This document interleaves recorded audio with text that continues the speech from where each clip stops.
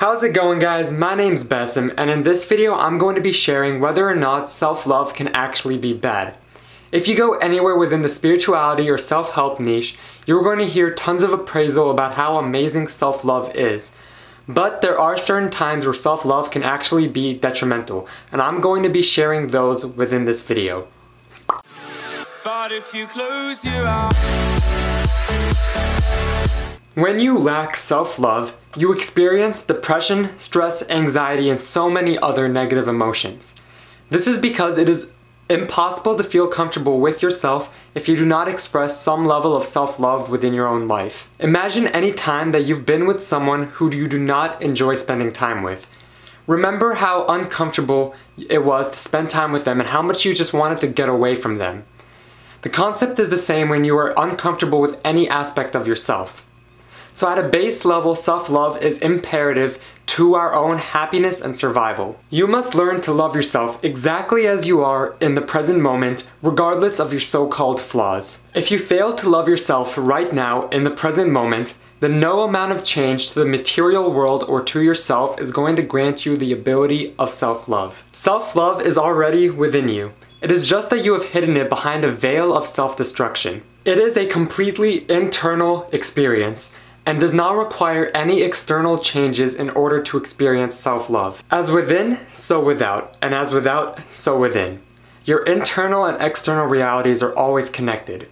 Learn to love yourself internally first and watch as your external reality changes for the positive. Watch how much happier you become when you decide to be unapologetically yourself.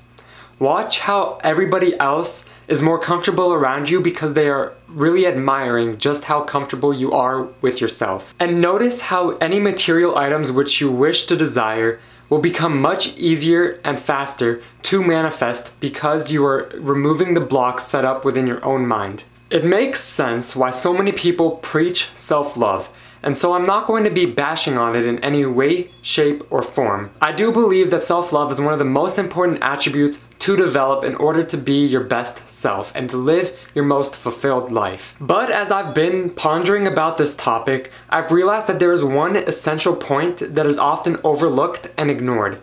There's one detrimental aspect of self-love that we must all be aware of in order to avoid it. A lack of self-love is detrimental. But too much self-love is also detrimental. Any extreme is going to hurt you in the end. We must be balanced in every way, shape, and form.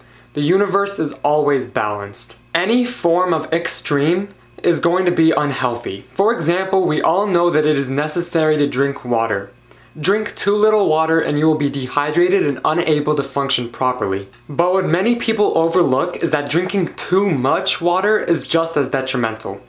It leads to water intoxication, which prohibits your mind and body from functioning properly, the same as drinking too little water. We must always be in a state of balance. No one can argue the importance of water, just as no one can argue the importance of self-love. And just as with water, self-love appears on a spectrum, where too little and too much are both detrimental, and you must be in a state of balance to experience the true benefits of self-love. Most aspects of our lives, mental and physical, can be viewed on a spectrum. The center point of the spectrum is the optimum point. It is where you are in true balance. When you are within a standard deviation of the center point, then you are going to experience the most benefits from whatever aspect you are trying to achieve, such as self-love.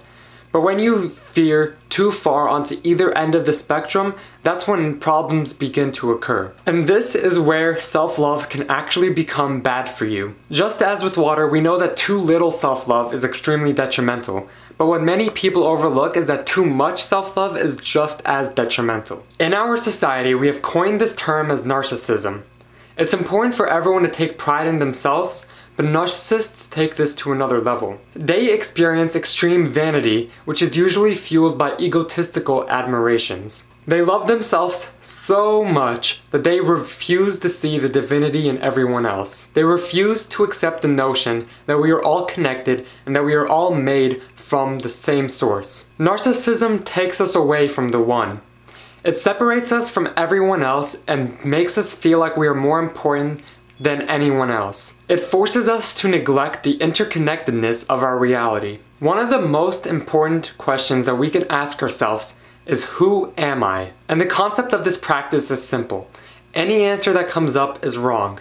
But narcissists will be able to throw out hundreds of answers to this question and believe that every single one of them is correct. I am a human male named Besim who makes perfect YouTube videos, and my style is unmatched, and everyone loves my personality, and I am the best Homo sapien on this planet, etc, etc, etc. All the answers to this question from a narcissist are not only going to be fueled by vanity and your ego, but they're always going to believe that every single answer to this question is correct, thus separating them even further from the truth of reality, that we are all just spiritual beings having the human experience, and we are all connected on a deep level. When you develop too much self-love, you are separating yourself from the divine.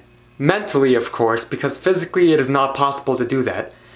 But a narcissist who experiences too much self-love is going to believe that they are separate from the divine, or that they are the divine. Too much self-love can also lead to fewer relationships. This is because no one enjoys listening to someone ramble on about themselves and how great they are. Everyone loves other people who are humble.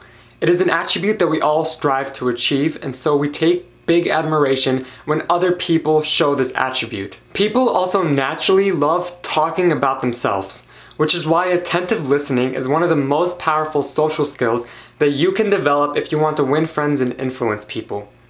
When you have too much self-love, the conversation is always going to be about you, and no one else really wants to have that conversation. Too much self-love can lead to a sad pit of isolation if not properly addressed. It is ironic how the more you focus on yourself and your own egotistical admirations, the more alone you will actually become. Where your focus goes, energy flows, right? And if you focus on yourself too much, then you are going to wind up with yourself. So can self-love actually be bad? And the answer is only when taken to an extreme. Self-love is a very important attribute that we must all aspire to achieve, but we must all experience a balance of self-love, because if we take it too far, it will actually become harmful and detrimental to our mind, bodies, and souls. Thank you guys so much for watching this video. I truly appreciate it. If you found this content useful, please let me know by leaving a like down below. Hit that subscribe button if you want to stay up to date with future uploads, and as always, love, joy, and peace. I just want